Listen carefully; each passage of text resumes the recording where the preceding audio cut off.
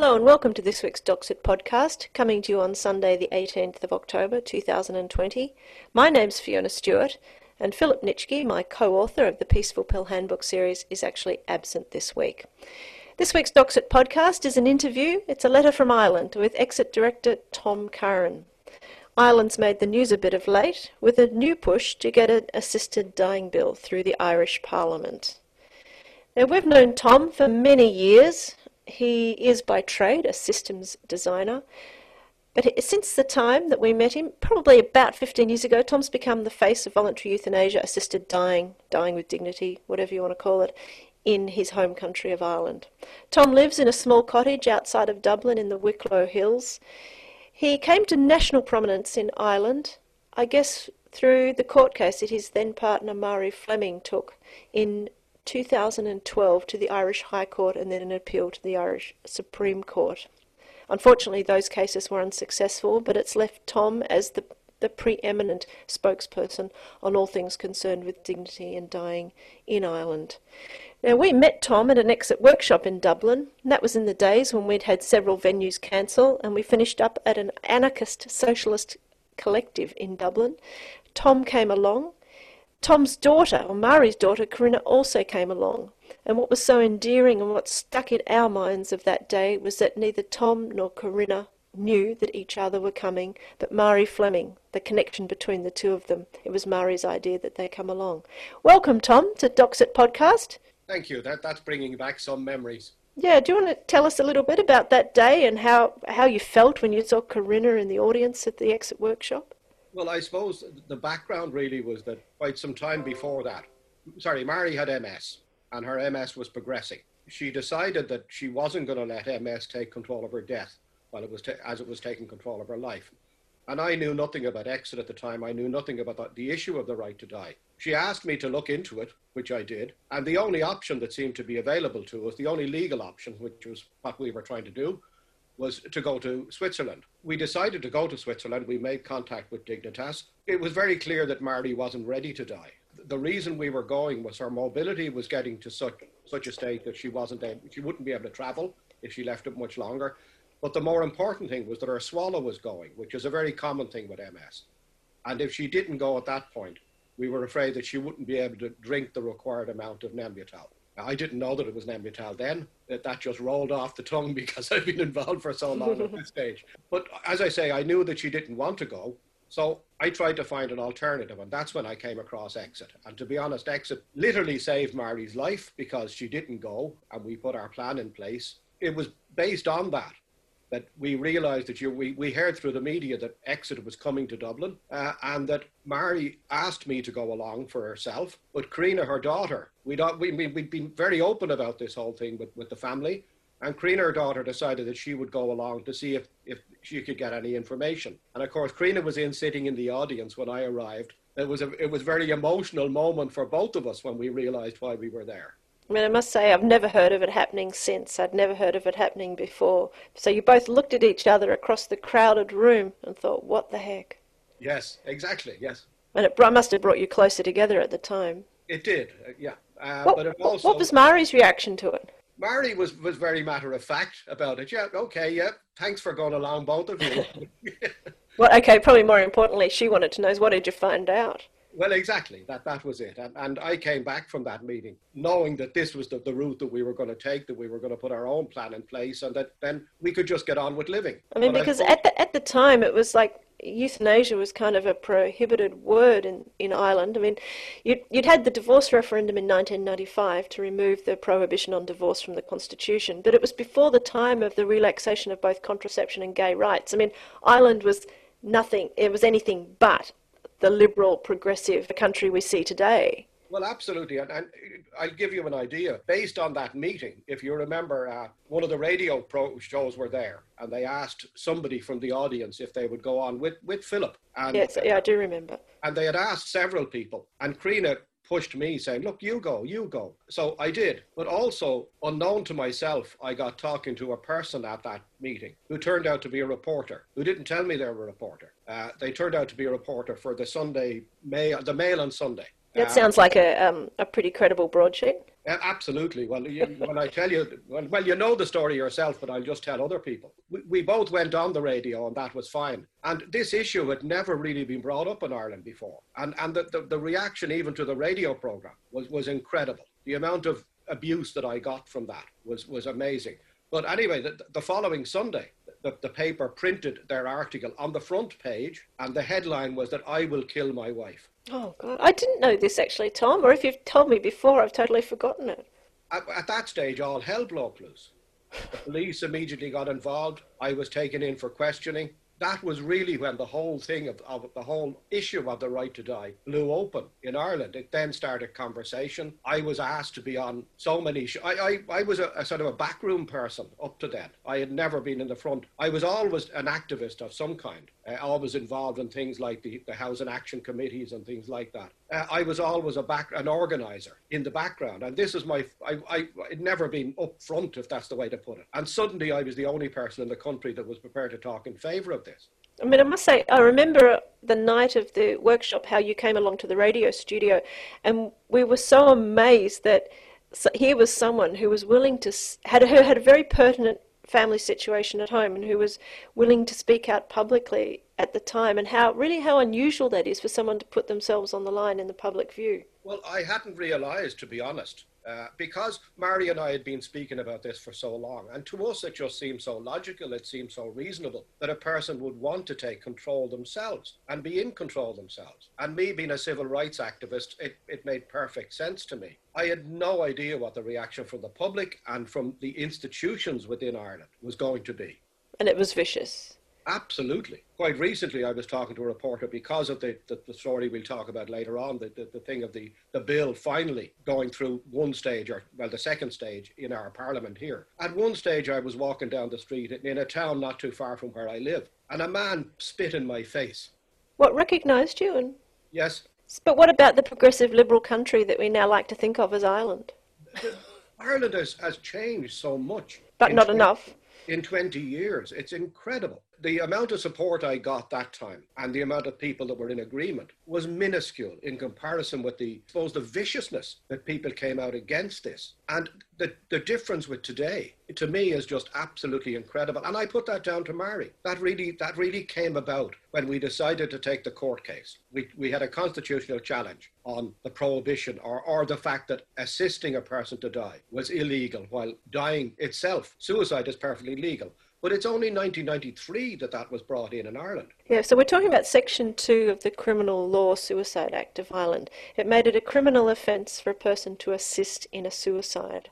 And so what was the crux of Murray's argument here? There were two things. One, unusually, we have a constitution. Very few countries in the world have a constitution the way ours is. Our constitution oversees everything that can be brought into law, or that the freedoms that people have and that sort of thing. And we took the challenge on two grounds. The first was on autonomy, that the Constitution specifically gave a person a right to live and a right to decide how they live. And we challenged that automatically gave a person a right to die. And the second, to me, more important, or easier to win, not so much more important. The autonomy side was very important. But the second issue was discrimination. That within our constitution, we say that no law within the state can discriminate against a person based on a whole series of different things, including even down to colour and race and religion and all sorts of things. And so why was Murray being discriminated against? Because an able-bodied person could quite legally take their own life. Now, that was one thing we had to establish within the court first, that while it wasn't a criminal offence to take your own life, people argued that didn't give a person a legal right. And we argued that it did, and that had to be established first. And that took a while, because this was the first time that this had been even mentioned in the courts. So we should add that it was in the early 90s, and some people might think that's quite late on in history, that the Irish Parliament actually voted to decriminalise suicide. Absolutely. I mean, it was decriminalised in the UK, for instance, in the 60s, whereas it was only 93 that it was decriminalised here. And that was the influence that the Catholic religion, or the religious bodies in general, have and still have in Ireland. But we challenged, that gave a person, any person, a legal right to take their own life, and that was established. But if a person's disability prevented them from doing that, in other words, that they were incapable of exercising their right to take their own life, then they had a perfect right to get assistance to do that, to make it equal. And the court upheld that. They said, yes, that Marty or anybody like Marty was discriminated against. But they weren't. The only thing that the court could do was to strike out the law completely. They can't change the law. That's up to our parliament. That's up to our legislators. So they could either say the law was unconstitutional and therefore it fell right that second, or they could make recommendations for changing to it, but that they can't change it themselves. So they said that based on the fact that it could possibly, if there was no law there, it could possibly, and also if they struck down the law, it would make suicide illegal as well, because the whole law would have to be struck. The whole act would have to go. So they said they weren't prepared to do that, but they made recommendations back to the Parliament that there was nothing stopping our Parliament from changing the law to allow, as they put it, class of person like Mary to be assisted. Now, I know that you had pro bono public advocates working on behalf of Mari in terms of taking these cases, and you were taking the case and then the appeal. No, hold on. Could I just stop you there? Because absolutely. That's a fairly serious point as far as getting paid is concerned. They weren't pro bono. What they said was that they would do it for free if we didn't get costs. Now, if they went pro bono, they couldn't get paid at all. So what happened? Put me out of my misery. What happened? We got costs. Costs were awarded to us. So they got paid. But at the same time, they were prepared not to take money from us if costs weren't given to us. So thankfully, they did get paid for all their work. And the court made that ruling? Yes. So that was quite sympathetic, or did they expect it to go that way, given it was a public interest case? Well, the court regarded it as a very serious public interest case, and they regarded it as a landmark public interest case. So that's why costs were awarded to us. Okay, so the High Court or the Supreme Court dismissed the appeal. Yes. I get confused because in Australia the High Court is above the Supreme Court, but I know in Ireland and the UK it's the other way around. Yeah. Okay, so the Supreme Court dismissed the appeal, referred it back to the Irish Parliament. What happened then? Nothing. Absolutely nothing. But they also said a couple of other things. They said that, for instance, that one of the other things that we were looking for was that in the UK, the Director of Public Prosecutions in the UK had given guidelines as to when a person might be prosecuted under their law there. The law is almost exactly the same, word for word. And that public prosecutor at the time was Keir Starmer, who's now the opposition leader in the UK. That's right, yes. Sir Keir, we should say. Yeah. But the guideline said that various things, but if a person wasn't helping for money and that they were helping for love and all sorts of things like that, and had no personal interest in it and wasn't involved in an organisation or wasn't a medical profession, it is unlikely that they would be prosecuted. And this was more for people that help people to go to Switzerland, not for people that help people to die in the UK, but it covered that as well. So we asked for guidelines, similar guidelines, to be issued by the DPP here. And the court has no jurisdiction over the DPP here, whereas they do in the UK. The DPP in Ireland reports to nobody. They make their own decisions. They don't report to Parliament. They don't report to the courts or anything like that. So the court made a recommendation that the DPP might issue the guidelines. But they said that in our case, for Mari specifically, they had no doubt that the DPP would take a lenient view because Mari, as they said themselves, was one of the most impressive witnesses ever to go before them. But they also said that the DPP would use the same guidelines. Now, I assume that they had spoken to the DPP at the time, and the DPP hasn't changed since then. If the guidelines were to be adhered, Gail O'Rourke would never have been charged.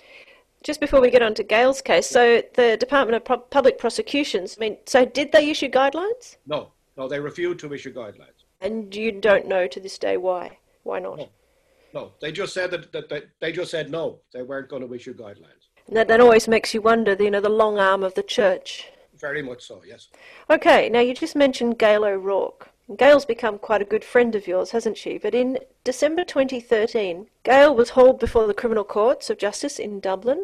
Her alleged crime was that she sought to buy a one-way air ticket for a woman she was both partly caring for but also who was a friend. And the woman was seriously disabled with MS. Her name was Bernadette Ford. Bernadette wanted to go one-way trip to Dignitas in Switzerland. Gail went to the local travel agent to buy the ticket. She maybe inadvertently said what the ticket was for. The travel agent then alerted the police, and the rest is history, as they say. Have I got that right? Yeah, more or less.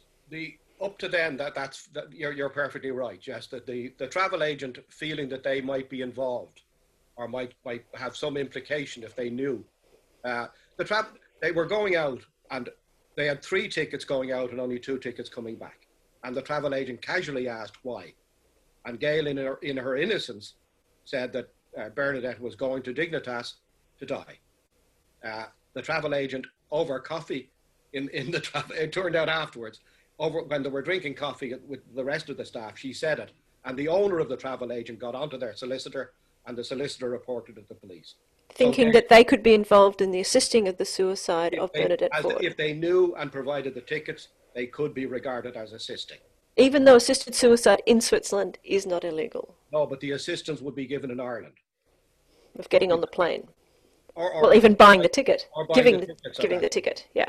So Bernadette decided not to jeopardise Gail's future or freedom or whatever you'd like to call it. And Bernadette decided that she would put a plan in place and got in touch with me because of the prominence that at this stage I got involved with Exit. In fact, Philip was over here a few times, or once or twice, I think, after that. And it got a bit of prominence and my name came up and Gail got in touch with me. The rest is history. Bernadette imported her Nembutal from Mexico, from Dorian, who's not around anymore. Bernadette died in her flat in Donnybrook. And Gail was subsequently charged with both assisting because they claimed that she organised the importation of the Nembutal and made the payments for it. They claimed that she took delivery of it when the courier came at the door and that she signed for it, although she signed in Bernadette's name. The courier said that he couldn't remember, but that's neither here nor there. But also the curious thing that even though they cancelled their concept of going to Switzerland, Gail was charged with conspiracy to assist. And these are very unusual charges. Absolutely, yes. But luckily, in both your defence and Gail O'Rourke's defence, Bernadette did join Exit and she did become a subscriber to the Peaceful Pill handbook. Yes. So she knew exactly how to order her drugs in. She knew it was against the law and she thought it was a risk worth taking. But that said, Gail had to suffer through a criminal trial of several weeks' duration. She was looking at 14 years in prison for assisting with the suicide. What happened? She was acquitted of all charges. I think there was either 5 or 6 charges in the first place. And on day 1, the judge dismissed 2 of them, saying that they just didn't hold water or whatever the right legal expression is. I'm sure that's not a good legal expression. But he dismissed 2 and they continued with 4. The jury couldn't decide and eventually they gave a unanimous decision, or not a unanimous decision, a majority decision that Gail was innocent of all charges. So Gail was acquitted. Now, how did Gail come to fund her legal defence? Because was she legal aid? Yes. Okay, so that was pretty good, pretty lucky. Our friend Dara, who provides our legal advice here in Ireland, who you've met yourself, Dara defended her, which was great. That he did get paid. Okay. Because he does so much for us for nothing. So fast forward to September 2020, and we have this movement now, this Dying with Dignity bill.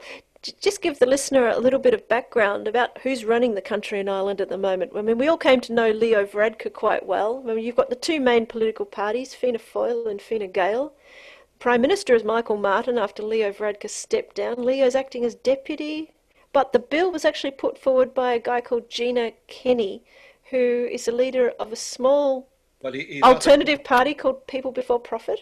Yes. The history is that our state here has been run largely by 2 parties up to I suppose 15 years ago. But other parties have come into the Labour Party were there all the time in the background. But other parties like Sinn Féin and People Before Profit and Rise, and there's a whole series of smaller parties as well. So the 2 main parties will never, in my opinion, have a monopoly again, and it will always be a coalition or some other party like Sinn Féin running the place on their own. But my view is that we'll always have a coalition. So no party will get in with a sufficient majority to run the country on their own again.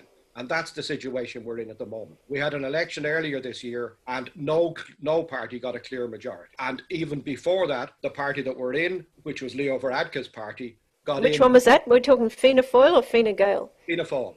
Okay, and are we talking centre-right for both of these mainstream parties? Yes. So what's the difference between them? Ideological difference going back to the separation of our country from Britain. Us One was like the legislative arm of the IRA or the... That's Sinn Féin now, if you're talking about modern IRA with the troubles that existed in the North recently. But going back traditionally, yes, Fianna Fáil would have been the Republican Party at the time. I mean, most of the people involved in politics now are too young to remember that, and it's all forgotten. They're just, to be honest, there's very little ideologically between the two of them at all. So I don't know why they just don't join each other. But they have, for the first time, formed a coalition together. What's happened is that our duration of Parliament is 4 years. Fianna Fáil have taken control for the first 2 years, and then Fine Gael it'll be handed to Fine Gael after that, although they work together. So Micheál Martin is our Prime Minister now, and in a year and a half's time, because we've got about 6 months into the coalition, in a year and a half's time, Leo Varadkar will take over if he's still leader, Fine Gael. And what's their joint take then on dignity in dying? Going back quite a bit, after Marty died, Marty is coming up to 7 years dead. After Marty died, nothing was happening in the Parliament, and I was busy looking after Marty. I was Marty's full-time carer. And as Marty's health digressed, I didn't have an awful lot of time in my hands. But when Marty died, I decided to resurrect this thing that the courts have said about Parliament, about them having the ability to change the law. And if they weren't going to do it, I decided that I would draft a bill and try to get someone to put it into Parliament. A member of Parliament called John Halligan decided that he would do it. So I got help from 4 barristers who gave me their time for free, and we drafted a bill which I gave to John, and John put it forward. At that time, I did a lot of canvassing of the political parties about what their views on the bill were, and both of the main parties rejected it without even discussion on it. Fine Gael said that they would never support the bill, ideologically that their party members would never support it. What sort of bill was it that you drafted, Tom? It was almost exactly the one that's been put in now. In fact, it almost word for word it is. So tell us about that. It's for the terminally ill only, with yes. Less than 6 months to live, like the strictest medical model, or what are we talking about? It is a medical model, but I was very careful not to put in a time limit, because to me that is ludicrous. Mary would never have qualified if there was a time limit in it, and things like that. So I was very adamant that there should be no time limit. Is it terminal illness and unbearable suffering? I also avoided the wording terminal illness. What I said was life-limiting illness, because again, based on Mary, technically MS or most of the neurological diseases are not terminal. It's the symptoms of the illness that kill, or that end up with a person dying, like they die from pneumonia or heart failure, or they choke on their own saliva or something like that. But I was I didn't use the term terminal illness. Now, I expected that if the original bill moved at all, then there would be so many amendments to it that it would be unrecognisable. But it got nowhere the first time. And then Gino, as you mentioned, Gino Kenny, he took it on board, because I met Gino through the cannabis thing as a medicine here. And Gino... Hang on, what do you mean? What, you're a smoker? No, not at all. Is this part of your social action? No, Mary used cannabis as a medicine, and it was by far the best medicine she had. So, as I've said publicly so many times, there were 2 drugs that kept Mary alive. Even though there was literally dozens and dozens of pharmaceutical drugs she theoretically should have been taking, there were 2 drugs that kept Mary alive, and they were both illegal. One was Nembutal, because she had that bottles put away in her cupboard, or in our cupboard, and she knew that at any time that if things got too bad, she knew that she had an out. And we just got on with living when she knew that she had that option. She knew that she didn't have to suffer. So we just got on with living, and it gave us our life back. But the other one was cannabis. So there were 2 illegal drugs that kept Mary alive. It was the best medicine she had. And so now you're not just a social advocate for assisted dying, you're a social advocate for medical marijuana. Exactly, cannabis. Okay. Marijuana is okay, sorry. Medical cannabis. Well, we're not going to go into that now. Look, I live in Amsterdam, it's all the same to me. That was a derogatory term brought in by the Americans. Sorry, I interrupted you. So here you are, you gave up on John Halligan, the Member of Parliament John Halligan. You formed a connection with Gino Kenny from the People Before Profit minor party. Yes. So is Gino responsible for getting this Dying with Dignity bill in front of the Parliament as we speak now in October 2020? Yes, and things have moved so rapidly that it's hard to keep up with. It's only about 3 weeks since Gino presented the bill. It was presented in our Parliament as a private member's bill. So, I mean, there are government bills that are put forward by the government, and anybody else can put forward a private member's bill. It's very difficult to get time for debate to get a private member's bill even up. Absolutely, which is why I say that this thing has moved so quickly. It's unbelievable. The private member's bill was put in less than 3 weeks ago, and we assumed that it would go into the hat or the box or whatever you want to call it, where all the private members' bills go, and they get taken out randomly. That's the same system as New Zealand uses. Yes, and same system in a lot of jurisdictions. But within a week, the bill was decided to be taken out. So it was regarded as important enough to be discussed almost immediately. It was discussed in Parliament, and the Cabinet, which are the part of the government that makes the decisions based on the coalition, the ministers and all that sort of thing, that they had discussed it privately several times within that week, and they put forward an amendment to the bill to say that it should be sent off to a special committee. How do you say that word? Oreactus? Oireachtas. Oireachtas, okay, close. That's a special parliamentary committee. Well, now, there are two houses in our place. We have what's known as the Dáil and the Senate, and both of them make up the Oireachtas, which is, I suppose, so it's a joint parliamentary committee. Exactly. Okay, yep. Yeah. They put forward an amendment that it should be sent off to a special committee, not just one of the ordinary joint committees, and a special committee be put together. Now, we weren't sure whether that was intended as a delaying tactic or whether that was serious. But the thing that would say that it wasn't to be a delaying tactic was that they had in that amendment that this committee would have to report back to the Parliament within 12 months, which to me was pretty good. And depending on the way that committee was going to be formed would indicate whether they were going to get that report back that the bill was useless or should be thrown out. But we never saw how that committee was formed, because that, although it was a government amendment, for the first time ever, both parties, all three in the coalition, decided to give a free vote, that they didn't impose a whip. They imposed a whip on their ministers for the vote for the government amendment, and the government amendment was defeated because so many of their own people voted against it. And you can't work out if this is good or bad, can you? Well, we don't know really yet. I assumed, I was watching it on the television when this was happening. It was happening late at night, at 10 o'clock at night. I thought, if the government amendment didn't go through, then they're just going to kill the bill altogether. So then they had to vote on whether the bill was allowed go past this stage to go to the Dáil committee or the joint committee, an ordinary committee like the Justice Committee or the Health Committee or whatever. For that, they lifted the whip on the ministers as well. And 6 of our ministers voted in favour of the bill continuing. I couldn't believe it. I was absolutely shocked. So the bill's continuing and it's gone to the regular committee stage as part of the parliamentary process. And you see that as superior as rather than having gone to the special joint committee of both houses of Parliament, despite the fact that there's no timeline fixed to it?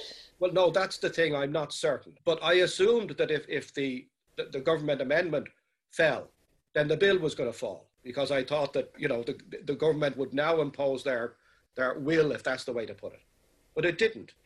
And it got through to the next stage. Now, the next thing that could have happened that was bad, the 2 committees, the Health Committee and the Justice Committee, either of them could have been sent the bill, because this thing that we both disagree with. Is it health or is it law? Is it a health issue, or is it? To me, it's a civil rights issue. It's nothing to do with health. I've always argued that point, that this is a pure rights issue. It's a person's right to decide for themselves. But anyway, is there a civil rights committee? But it's gone to the Justice Committee, which to me is good, because I know the Health Committee. And going back on the cannabis side of things, Gino put forward a bill to legalise cannabis as medicine a couple of years ago, over 2 years ago. That bill was sent to the committee and it has never come back. Oh dear, that's not a good sign, is it? Absolutely. That's the Health Committee, right. So if you were to gaze into your crystal ball at this point, what do you see? What the committee have said now, that they're going to take submissions from various people. They are going to research the issue in other countries. where it's been legalized in other countries and the implications of that. And they're going to, as I say, take submissions from interested parties such as the medical people. I've no doubt that I'll be involved. Well, I understand that you're in the process of forming Exit Ireland, so I would hope that Exit Ireland is one of those interested parties. Oh, absolutely, yes. Well, I mean, everybody here knows that my connection with Exit, so I don't think there'll be any doubt about that. It depends entirely on the way they receive it and how quickly they're prepared to come back. It's 12 months, 24 months? How long till you think it's back in the Parliament, going to the next stage, going to the first reading? Well, I think we as people can influence that. So my plan is here now, as you say, informing Exit Ireland. The public response has been incredible. I mean, the amount of messages that I've got saying, well done for all your effort in this, from people that I have never heard of, from people I don't know, literally hundreds of messages. And every time I see on our social media channels and things like that, that if anybody comes out saying anything against the bill, there's a flood of people that are coming in, literally a flood of people saying, that's all wrong, and I don't have to do anything, I just sit back.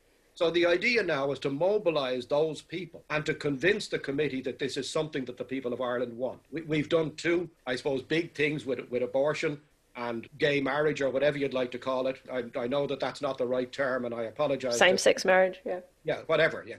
But we've got both of those through. Now this is one of the last civil right issues to be taken in Ireland. So what I hope to do is to mobilise the Irish people without having to appear before, we will appear before the committee as well, but without having to appear before them, to give them the opinion of the Irish people that they want this, they want it through, and that it's time that it's done. And they don't want to wait 2 years, they don't want to wait 15 years, they want it done now. And that's my task from now on.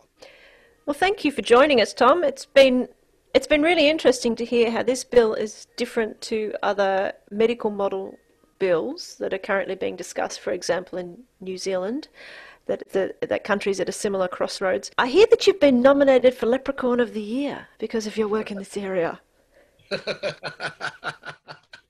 I'm assuming there is such an award, and if not, there should be, and Tom Curran deserves it. Okay. And I just got my haircut and beard cut today, and I shouldn't have. No, they're coming from lockdown in the Wicklow Hills. Yes. I know that we ran a small photo of you a few weeks back that you actually managed to get a pint of Guinness hand delivered to your door in the middle of the deep spring. Exactly, in the middle of lockdown, yes.